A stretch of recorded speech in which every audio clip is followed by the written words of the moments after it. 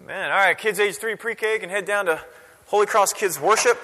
The rest of you, if you got a Bible, we're in Lamentations this morning. If you know where that is, congratulations. The rest of you, it's in the Old Testament. It's a third of the books under the prophets. You got Isaiah. It's about halfway through your Bible, a little bit to the right of halfway, and then Isaiah, Jeremiah, and Lamentations. Before I get into this, let me just say, I'm sure Jason mentioned a lot of this stuff before, but if Midtown is anything like East, then half of y'all weren't even in the room when he was doing the welcome. So we got two things coming up this week that I want to keep you apprised of. The first is, if you are new to Holy Cross and want to learn more and want to figure out how you can get involved and just kind of learn more about what we believe, why we do what we do, or maybe you're just like, hey, I'm already in, Rick. You don't have to give me the pitch. How do I join up? Engage Holy Cross is our class that does that, and that starts next Sunday. Okay, so if you're not at our Discover party on Friday night, or maybe you just started coming, we don't even have your contact information, any of that stuff, just come talk to me after church, after worship is done, and we'll make sure that you can get in on that. Okay? The other thing I want to say is, if you are a small group leader, ministry coordinator, officer candidate, or just someone who likes to learn stuff, tonight begins like a 12 or 13 week class we call Foundations for Gospel Ministry. It's going on here in the evening, from 6:30 to 8:30 downstairs. If you want to come and be a part of that, again, come talk to me. If you were planning on it but you forgot it was happening, it's happening. So tonight is when we get started. All right, so most of you will know that we've been talking the last few weeks, and we'll be talking for another 2 after this, about some questions, some pretty weighty questions that we need to engage in. We need to engage in these because, frankly, they are too rarely engaged in the church, which is not to say that people in the church aren't asking them. It's only to say that we don't ever speak to them. And that is a failure of church leadership, guys like me, because we don't talk about it. These are questions that, if you were to look at the rise of that group of people who now claim to have no religious affiliation, most of them have left not just theism in general or religion in general, but Christianity in particular. And most of that is because of these questions, or questions like them, that we're engaging in over the course of 6 weeks. Today we come to the biggest of these. Like, if you were to read books by the group that, I don't think they coined themselves this, because I want to think better of them than this. But the group that is now talked about is the New Atheism, Dawkins, Hitchens, that group of people. This is the biggest one. This is the one, guys. When we talk about disbelief in God, we can call it the problem of evil, problem of injustice, problem of suffering, whatever. It's basically this: the world's messed up. And how do we square that with the idea of a good and powerful God, right? So that is the question we are bringing to the text this morning, as is our habit. If you'd stand in honor of God's Word, it's either in your Bibles in Lamentations 3, or it's in your order of worship, or it's right there. In any case, please attend to it, because you need to know, especially this week, I am not making this up. This is important. Let's hear God's word. Remember my affliction and my wanderings, the wormwood and the gall. My soul continually remembers it and is bowed down within me. But this I call to mind, therefore I have hope. The steadfast love of the Lord never ceases. His mercies never come to an end. They are new every morning. Great is your faithfulness. The Lord is my portion, says my soul. Therefore I will hope in Him. The Lord is good to those who wait for Him, to the soul who seeks Him. It is good that one should wait quietly for the salvation of the Lord. It is good for a man that he bear the yoke in his youth. It's God's word for our flourishing. Would you pray with me? Lord, we're coming into this room with lots of different stories. And even engaging in this question is going to bring out feelings, whether that's defensiveness, because some of us are cheering, saying, yeah, this is why I don't buy any of this. Others of us It's bringing out feelings of smugness because we think we have a quick answer to these things. A lot of us are somewhere in the middle, kind of vacillating between them. We need you to speak to us. Lord, where we can know, where we can't know, we ask for humility. Where we can, we ask for faith. We pray that in all of this, it would be the work of Jesus, for his life, his death, his resurrection that would come forward, and not in any way simply the words of the one who speaks. Make yourself great this morning, Lord. We ask in Jesus' name. Amen. Go ahead and have a seat. So I am a partaker of sports talk radio and podcasts. You can either cheer for that or think badly of me. It doesn't really matter. But there's a game that's often played on these things, and by game, I mean just a creative excuse for the people to keep talking. It's called Either, Neither, or Both. Right? Either, neither, or both. And it goes something like this. Start of football season, right? Either, neither, or both. The Redskins make the playoffs, the Cardinals make the playoffs. Right? And then they argue over which is going to be true. Or it'd be like either, neither, or both. Golden State wins the NBA championship again this year. LeBron James is league MVP. Either, neither, or both. And then you start arguing. I think one will be true and the other won't. Both will be true, or neither will be true. Right? That makes sense.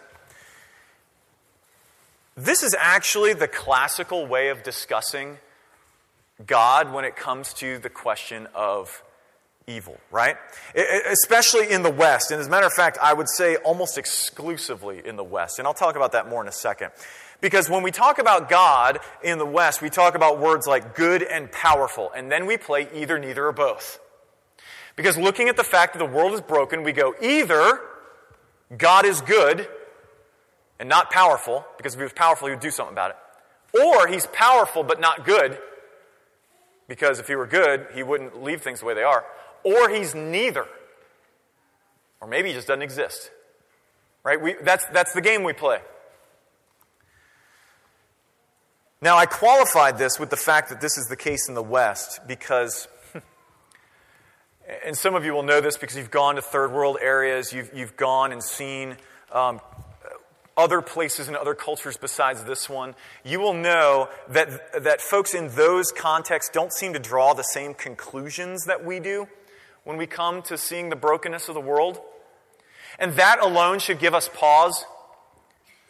I know that we're very kind of self-centered as a culture and think that ours is the only way of viewing the world, but when every other way of viewing the world never seems to make the same conclusions that we do off the same data, we should probably view ourselves with a little bit more suspicion.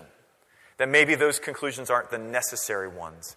And so, what I ultimately mean by that is that if you were to go to those areas, what you will often find in places of extraordinary suffering, extraordinary poverty, extraordinary pain, you will often find not extraordinary doubt. You find extraordinary faith. And that's why for Westerners going over into those contexts, we are so blown away. How is that even possible? Because for us, I have a hangnail. Like my toe is stubbed, and all of a sudden God's goodness is radically called into question. Right? But I have a black and blue toe. Like, I'm exaggerating. But the point is the same. How is this possible? Well, as we think about that, there's one caution that I would want us to think through.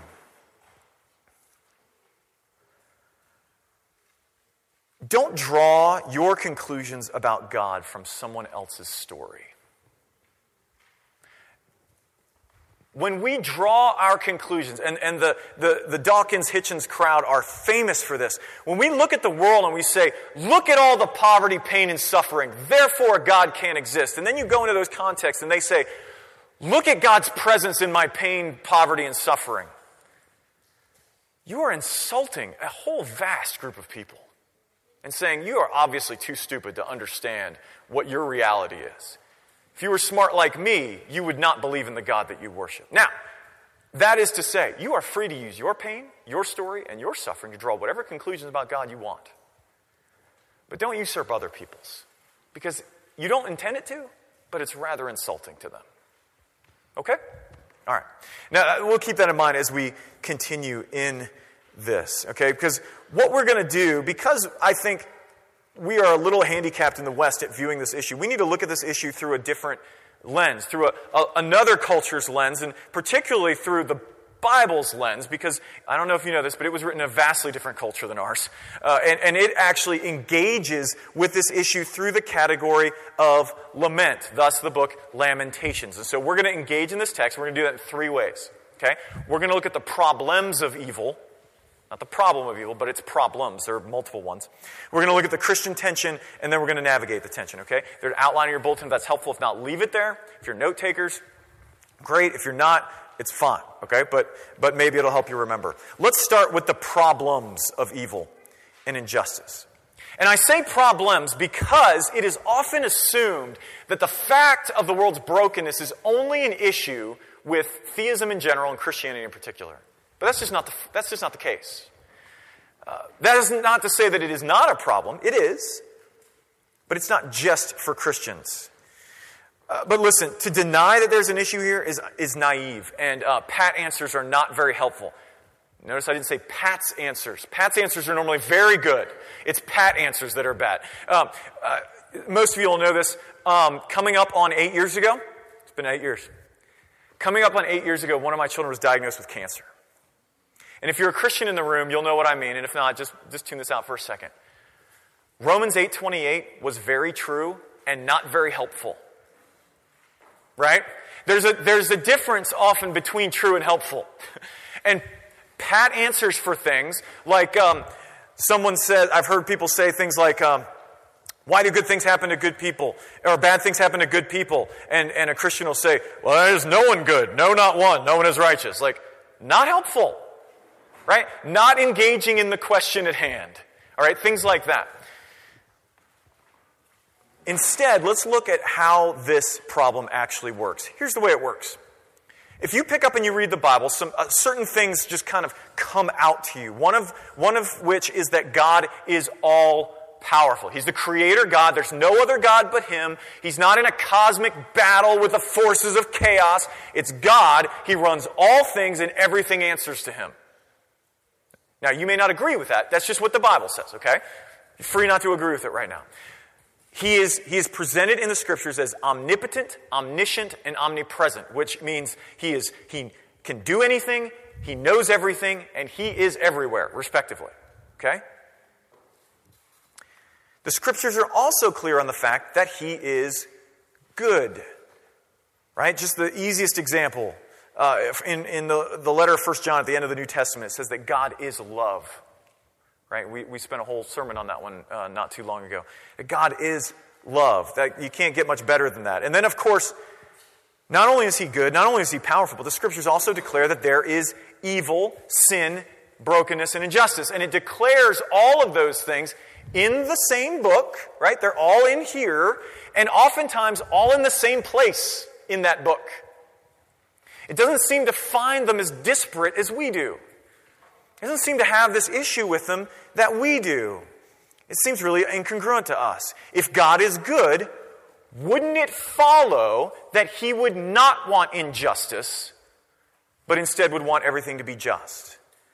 Wouldn't it follow that He would want good things and not bad things and make that happen? But the problem is that story after story, not just in our experience, but in the Bible itself, we see something different.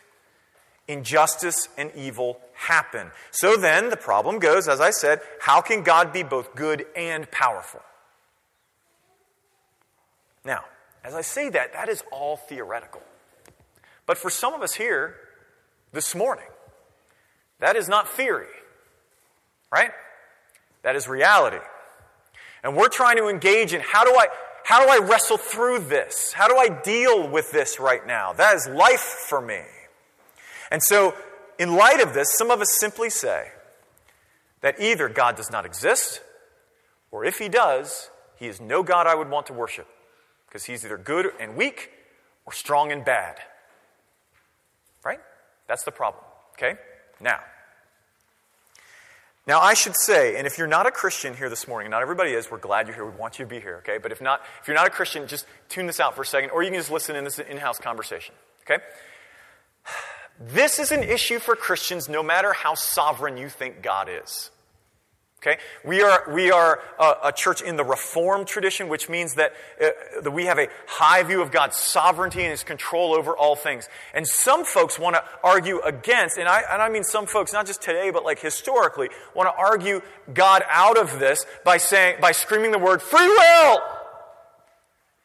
However,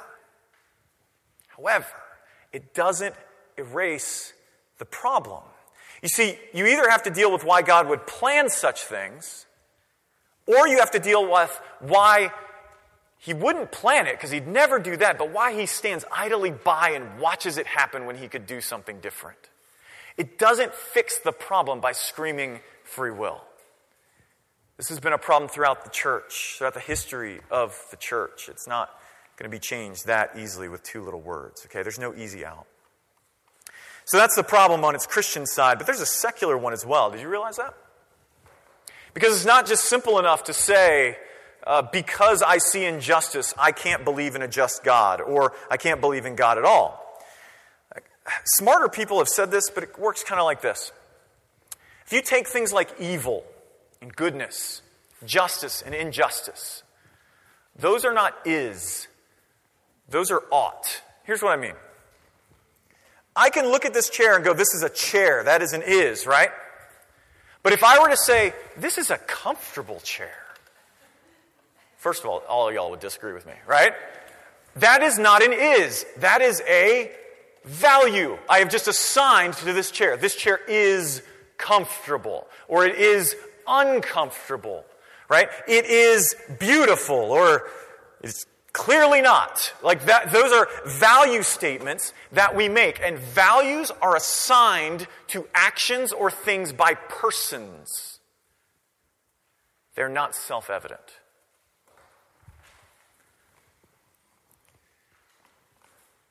In our culture, we believe this when we talk about truth, right?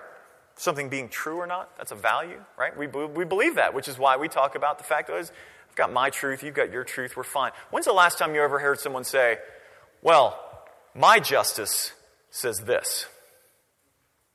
And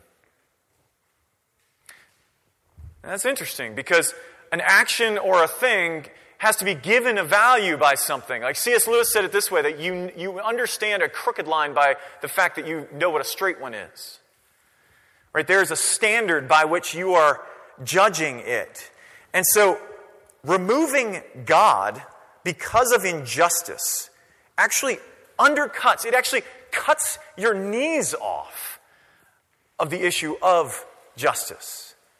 There is no injustice if there is no ultimate person declaring what is and what is not just. All you have is my justice, your justice, right? And some of you are all thinking like, Rick, how can you say that there's no such thing as justice? I'm not saying that. I very much believe in justice. Very much so. I'm just saying without God, you don't have injustice or justice. You have my justice. And you have no more way of appealing to anything beyond yourself other than you would if you said, ketchup is best on hamburgers. I like ketchup. Because really what you're saying is, I like this and not that. Listen to me. Let me give you an example. I believe racism in its individual and systemic forms is sin and evil. I believe that because the Bible says that all people, all of human race, all of humanity is created equal with dignity in the image of God. And the Bible calls those things evil and injustice.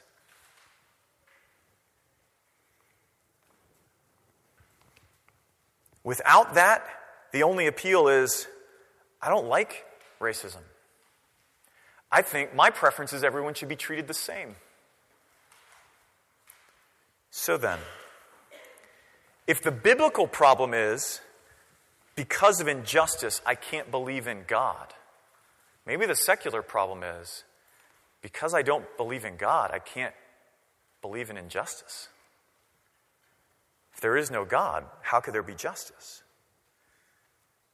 At least something more than because I said so. Right? So we're in an impasse, right? I don't think so. I mean, like I said earlier, these are conclusions that tend to only be drawn in the West. And by the West, I mean Western European culture. Europe, America, Canada, like the kind of Western European mindset of things. We draw these conclusions. And so if that's the case, if that's the case, that we seem to be the ones who have such a hard time with this, and frankly, if I'm being straight honest with you, it's not even all the culture in the West. It's primarily culture in the West that is reflected white, right? If you don't believe me, go on Twitter later and type in hashtag look at God. And you tell me about people who are going through extreme difficulties that you and I would probably jump the faith ship for, who are doing all right. Right? Won't he do it? That's some good stuff. If that's the case, though, if this is primarily a problem of many of us in this room, not all of us, but many of us, then maybe we need to be open to the possibility that we need to push aside some cultural arrogance and see that maybe we're seeing things a little skewed. Might need to look at another place to draw the conclusions other than our own assumptions. And so to do that, I'd like to see how the Bible works this out. Because like I said, the Bible consistently talks about God being all-powerful and all good, but brokenness in the world being there, right? And so maybe we need to see how it works it out before we judge it. And the way the Bible works it out is through this category called lament. Lament. Thus the book Lamentations. All right? So let's look at this in this book. Lamentations. For those of you who aren't familiar with it, which would be like all of us. All right, Lamentations was written by this guy named Jeremiah. You'd love Jeremiah. To call Jeremiah a reluctant prophet is a vast understatement. Jeremiah is a guy who got called into ministry and felt at multiple times during his ministry as if God sold him a false bill of sale. And at one point in his writings, he's literally like complaining to God, you lied to me, you tricked me, and I'm doing this because I thought things were going to go this way, and instead they've gone this way, and somebody punched me earlier today, and then they threw me out of the building. Like, that's Jeremiah. He did not go through rosy, high diddly-do neighbor type Christianity or faith. Instead, his faith was full of difficulty and suffering. This is not Mr. Pious, the guy looking for the bright lining, refusing to be honest about reality. And he's writing this work after the fall of Jerusalem. And understanding that is very difficult. The impact that would have had on people is difficult. Or at least I think it was difficult for most Americans before 9/11. But if you remember the questions you were asking after 9/11... If you were around, not everyone in this room was old enough for that to be a deal. But if you remember the questions you were asking, can the world, what is there anything safe in the world? Like, you remember these questions? The buildings came down and all of a sudden, like, nothing is okay anymore. If you were a Jew in the 6th century BC, those are the kind of questions you'd be asking too. Because God's city, Jerusalem, God's temple, where his special presence dwelt, the Babylonians walked on up on you and laid the wood to the whole thing. And it's gone. And you don't know how to deal with it. How could this possibly be? And not only do we have property destruction, but you have a situation in which Jeremiah has been witness to and been a part of insane amounts of suffering. Because in the ancient world, war wasn't done by marching up with your tanks and hoping the other side surrendered. You surrounded a city, you wait till they starved and were willing to open the gates, because who wants to waste time storming gates? You just cut them off and you go, we can outlast you.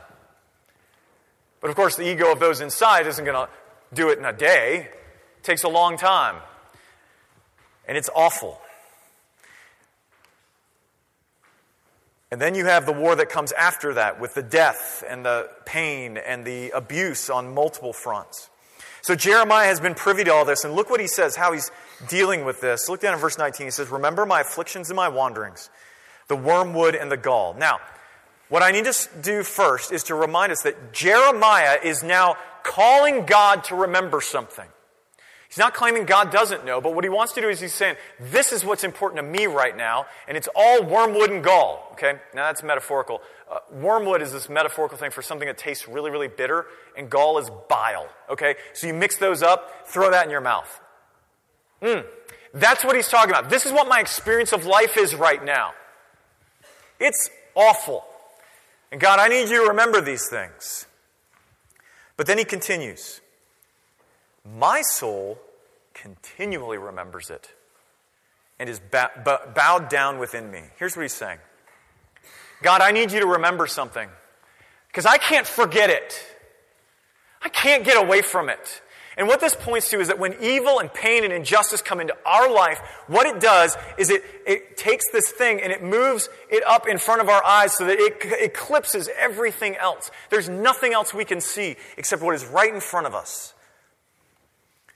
And the important point of this is that Jeremiah isn't hiding the bad from the God he worships. And it doesn't seem to be keeping him, in fact, from believing in that God.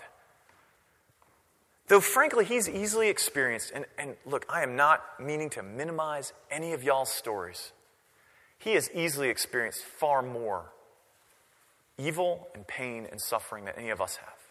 How do you know that, Rick? Because he was in Jerusalem when the walls fell. History tells us, not just the Bible, history tells us. Independent historians in the ancient world have said that the situation in Jerusalem was so bad before those walls fell. They were so hungry. People had turned on each other, and they had to find something to eat. Fill in the blanks. And I can tell you this, it wasn't the big ones that got it. It was the little ones, according to history. This is the evil and the pain and the suffering that he saw. But it doesn't seem, he's honest about it, but it also doesn't seem to be keeping him from believing anything. Look how he continues. But this I call to mind, and therefore I have hope. In other words, because of all of this other stuff, I have to actively do something, and that is where I will put my hope. That the steadfast love of the Lord never ceases. His mercies never come to an end. Okay, here it comes. Ready? Jeremiah says when suffering comes into our lives that we have to actively call something else to mind, and that something is the steadfast love of the Lord. That word steadfast is a special word in the Bible, especially in the Old Testament, and it speaks to God's covenant-keeping, promise-keeping love. Here's why that matters. Because the Bible is honest about the brokenness of the world. Very honest about it. Talks about the existence of evil. It doesn't apologize for it, nor does it seem to feel the need to explain it, much more than noticing the fact that things broke when we broke it. When we broke relationship with God, and we broke the world along with it. And that when that happened, we became guilty personally. We broke internally. Now we're bent towards independence from God instead of leaning into Him in a dependent relationship. And we became alienated from God, meaning we chase after everything else to satisfy us except that thing which can, which is Him. That when we broke, the world broke. And that we were alienated from Him. But that right there, God made a promise to make things right. And that promise is called a covenant. He made a covenant and said, I am going to fix things. I promise I will fix things and I will do it. So when Jeremiah says that he actively recalls God's steadfast love, what he means is, when all of this stuff is happening, I have to reframe it. Not ignore it, but reframe it with what I also know to be true. And I'm going to reframe it with the steadfast love of God. The fact that He has promised that He will make this right. So listen to me. When we experience suffering, when we see evil, when we're victims of injustice, we tend to think this is senseless. Right? This is what we do. How could this be anything but awful? When we do that, we are claiming, and listen, I'm not hating on you. I do the same thing. It's what we do because we struggle to try and find an answer for what's going on. I'll talk about that more in a second. But when we do that, we are claiming to have a God's eye view of everything so that we can make that judgment.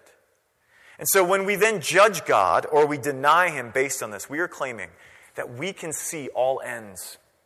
We have all information and the ability to understand that everything is in fact senseless because it is senseless to me. Now, here's why lament is so powerful in the life of the Christian. It doesn't deny suffering. Now, I know some of us have been in churches where we do that. We deny suffering and everything we deal with is happy and clappy and amazing. But lament does not deny suffering. Instead, it allows us to take our faith, or rather to lay our faith on a God bigger than us, who has promised that He is making things right. Now, some of you are thinking right now, because you're going through it, and you're thinking, Rick, this doesn't really help. This doesn't really help me. I want to know why. Okay, but listen. If you think God is big enough to stop bad things from happening, and that's why you're angry at Him right now, because he could have done something He didn't, isn't He also big enough to see things that you can't see? To have purposes that you can't quite grasp? Because, and listen, some of y'all are old enough to have plenty of experiences in this, and some of you are too young to. And if that's the case, I would encourage you to find someone with a little more gray in their hair and ask them this. But most of us who have been through it would tell you that the times in our life when we have seen the most growth have been those times that were the most difficult. And in those moments, we would have never seen it. Trust me, when I'm sleeping on the floor of a hospital, looking at my boy full of tubes, what I was not thinking was, praise the Lord, this will be for my good. What I was thinking was, God save my son. Now I look back and I go, I'm not sure I'd give it up. I'm not sure I'd exchange it. So he reframes his suffering around God's promise to right things. But that promise to right things isn't just hope in the future. It's also trusting in what He's doing right now. But he also renews hope. So let's look at that. Look at the next few verses. He begins with this. The Lord is my portion. Here's why he says that. The Lord is my portion. Almost all of our suffering and pain comes with us losing something, does it not? This is why in the Buddhist tradition, all of life is suffering. This is why they say this. All of life is suffering. Why? Because you can't hold on to anything. And that's why their answer is, you know what? You just need to not care about anything. If you're ever fooled into thinking like Buddhism and Christianity about the same thing, no. No, not even close. Christian answer is not don't care about anything. That's awful. I don't want any of y'all to live like that. That would be terrible for you and impossible. He says, the Lord is my portion. Why? Because all of suffering is something being taken from us. Our health, our relationship, maybe even our dignity. But Jeremiah claims, he doesn't deny that that's true. What he claims is that the Lord is his portion. In other words, because of the steadfast love of the Lord, there is something in his life that can never be taken away. And in fact, is the most important thing to him. And it's the Lord. And then he says, it is good that one should wait quietly for the salvation of the Lord. Now, saying wait quietly assumes suffering, right? Because if everything's going right for y'all, you don't need to be reminded to just kind of sit and not make a lot of noise. Right? When things are going good for kids, they don't, well, mine tend to scream. But not, most of your kids are good, and they don't do that, right? So they'll sit, but when things are going bad, when they're upset, when they have some semblance of pain, that's when they cry out. So here's what this means. When he says, the Lord is my portion, and he says it's good that one should wait quietly for the salvation of the Lord, what he means is this. God has promised to fix things. He's true to his promise. He's given us himself, and he will finish the job. Does this get God off the hook? No. But what it does is it tells us that the conclusions drawn from suffering and injustice are fundamentally not because of circumstances, they're because of relationship.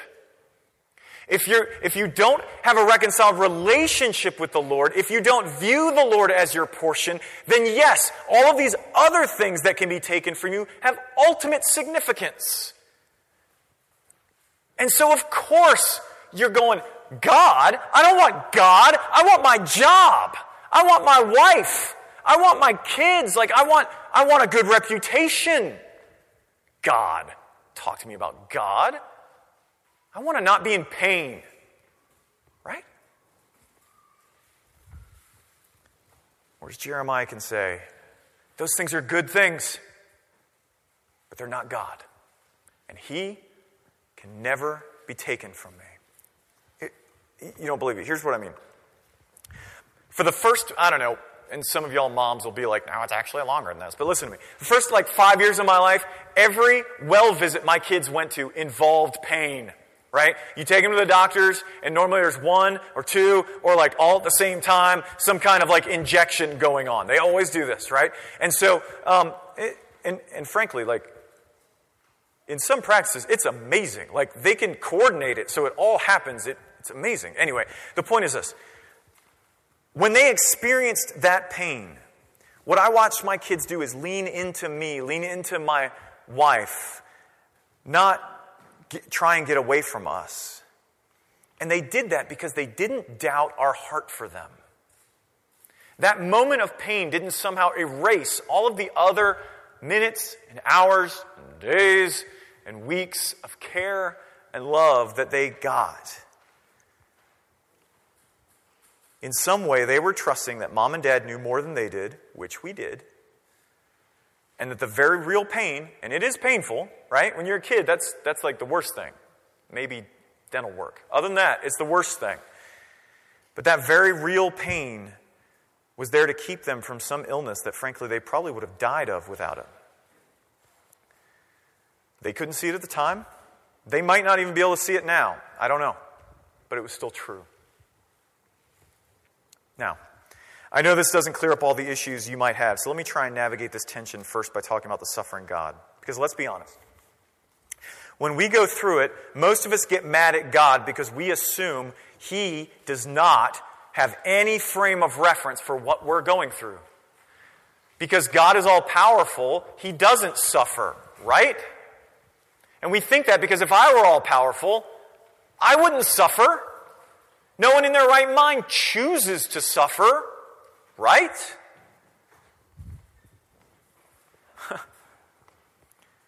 See, the problem with that is not how the Bible presents God.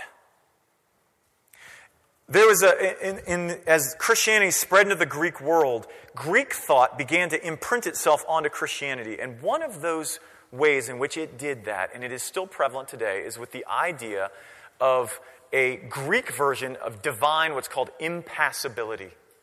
Impassibility means that God cannot be affected by anything. He is like Yoda. Things just happen and He's like, whatever. That's what He does. That's God. And that's Greek, but it's not biblical. Okay? It's not biblical.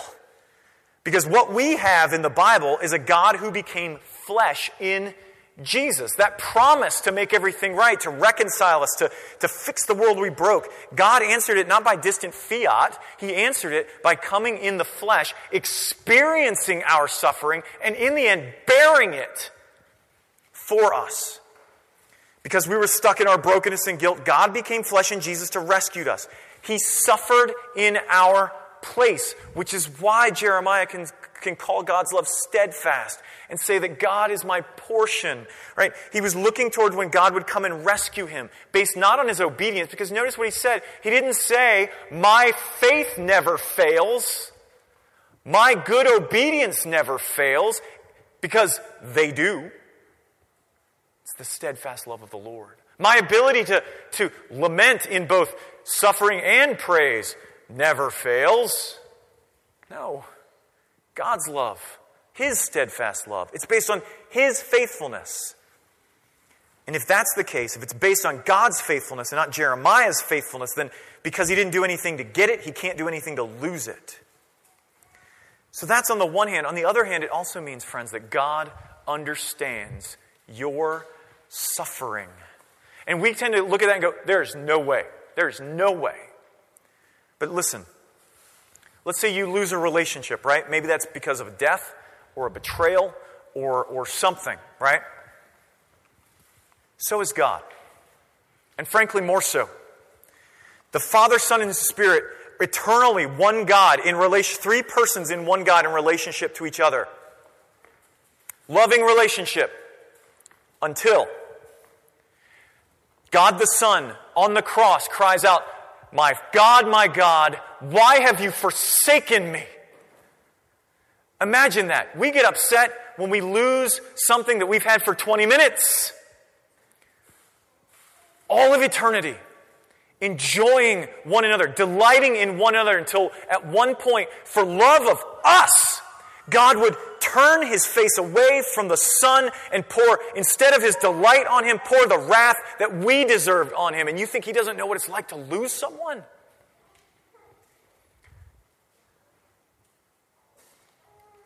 God is not distant from your suffering. He is not distant from evil. In fact, He bore it all. He chose to bear it all. He bore injustice. He bore shame. He bore pain. He bore scorn and insult and abandonment, even death. We get mad because we're like, God should keep me from these things. God didn't even keep Him from these things. We think it's so abnormal. He goes, no. This is the way it works. So what do we do with it? I mean, because some of us are like, Rick, you haven't solved the problem. I know, right? Frankly, if I had solved the problem, I'd be on book signing tours and speaking tours, and probably not here, because no one has. Christianity does not avoid the reality of suffering, and yet it doesn't explain it away. It gives us lament. And lament is what we see here. Lament is acknowledging our pain. It is acknowledging our grief. It's acknowledging our confusion. I hurt, I'm sad, and I don't understand. But it acknowledges those things by taking them to God instead of using them as an excuse to run from God. See, in the Bible, people bring their pain and suffering to God because He is the only one who can do something about it. And this means, again, if you're a Christian, and every time someone talks about the problem of evil and you scream free will, can you just admit you're expecting, when you cry out to God to fix things, you're expecting Him to violate somebody's free will. You just don't want to violate yours. Right? You just don't want to violate yours. We bring our stuff to God, acknowledging that we don't understand, but also trusting that He is still true no matter the circumstances. And that is why so many of the laments in the Bible, and there are countless numbers of them, go to the Psalms and just start reading. Anytime when you see the question, why, or how long, or something like that, it trigger in your mind, I'm reading a lament. Many of them end in praise. Not all of them do. Psalm 88 does not. It ends in depression, not praise. It's like, you've taken all my friends from me. Darkness is my only friend. And you expect to hear Simon and Garfunkel start playing right after that, you know. But most of them do end in praise, and that is why. Now, let me say this for those of you who are experiencing suffering here this morning. None of this is meant to make light of what you are going through. Pain is pain. But the Scriptures would direct us towards using that pain not as an excuse to turn from God, but to let it drive us to Him. So you're like, but Rick, I just don't understand. Why is this happening? I don't know. But can I challenge you on something? Most of the time, I think we want to understand what's happening so we can have some semblance of control. Because if we can understand it, then we don't have to trust Him. We trust our understanding. I don't have to trust Him. I got this figured out. God's trying to teach me this, which is another way of saying as soon as I can get my act together, He'll stop bad stuff from happening to me. Which, if that's the case, I'd encourage you to go back to the first sermon in this series. I think your vision of God's a little skewed, okay? At least it's not what the Bible tells us.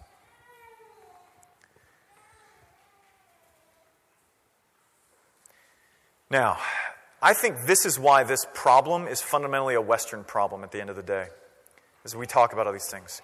Because you and I, most of us in this room, not all of us, but most of us in this room think two things. One, we think we should be able to keep awful things from happening. And that if awful things are happening, it's because we've done something wrong. Because we are powerful. We have conquered nature. And we think, too, God's sole purpose in existence has to be my individual happiness. Not really caring about yours, but He's got to be on mine. And because of that, this issue becomes stark for us. But if, instead of thinking that, what if we acknowledge the brokenness in us and around us? Tell Him how badly it hurts. Even ask Him why. But then actively seek to recall His steadfast love to us. And actively, I mean actively. Like it's something you have to work towards. I did it this week. It's hard. Because everything else is eclipsing it. But here's the thing, and let me conclude with this. This problem remains whether or not you have God in your paradigm or not. In fact, I think the problem becomes worse if you don't. Because then you don't really have any reason to get upset. You don't have any basis for saying this should be different. Should is, again, a value. In Jesus, though, what Christianity gives us is a God who has not only come near our suffering, but He's experienced it. He's redeemed it. Because of His resurrection, proved that it won't have the last word. And so maybe, just maybe, that truth alone makes it something worth reconsidering. Would you pray with me? Father, I know my friends here, and even some I don't know yet, that we're going through it. Some of our suffering is worse than others, but we're going through it. And so a lot of the danger of what I've just said over the last way too long has been that it can sound like we're making light of it. Father, we need You because You have engaged in our suffering, and it is real, and You have been present in it, and You have called us to bring it to You. And when we can't do that on our own, to ask others around us to help us bring it to You, and maybe they can bring it to You for us. But God, in the midst of it, would You give us grace to see Jesus in the midst of it, our suffering servant, who was born suffering that, frankly, He did not deserve. The ultimate victim of injustice. And yet did so that we might not have to bear the judgment, the justice that was due for us. God, give us the grace to see that as a gift and then to move towards You in faith. And when we can't, give us the grace to ask for help from others to do that. We ask this in Jesus' name. Amen.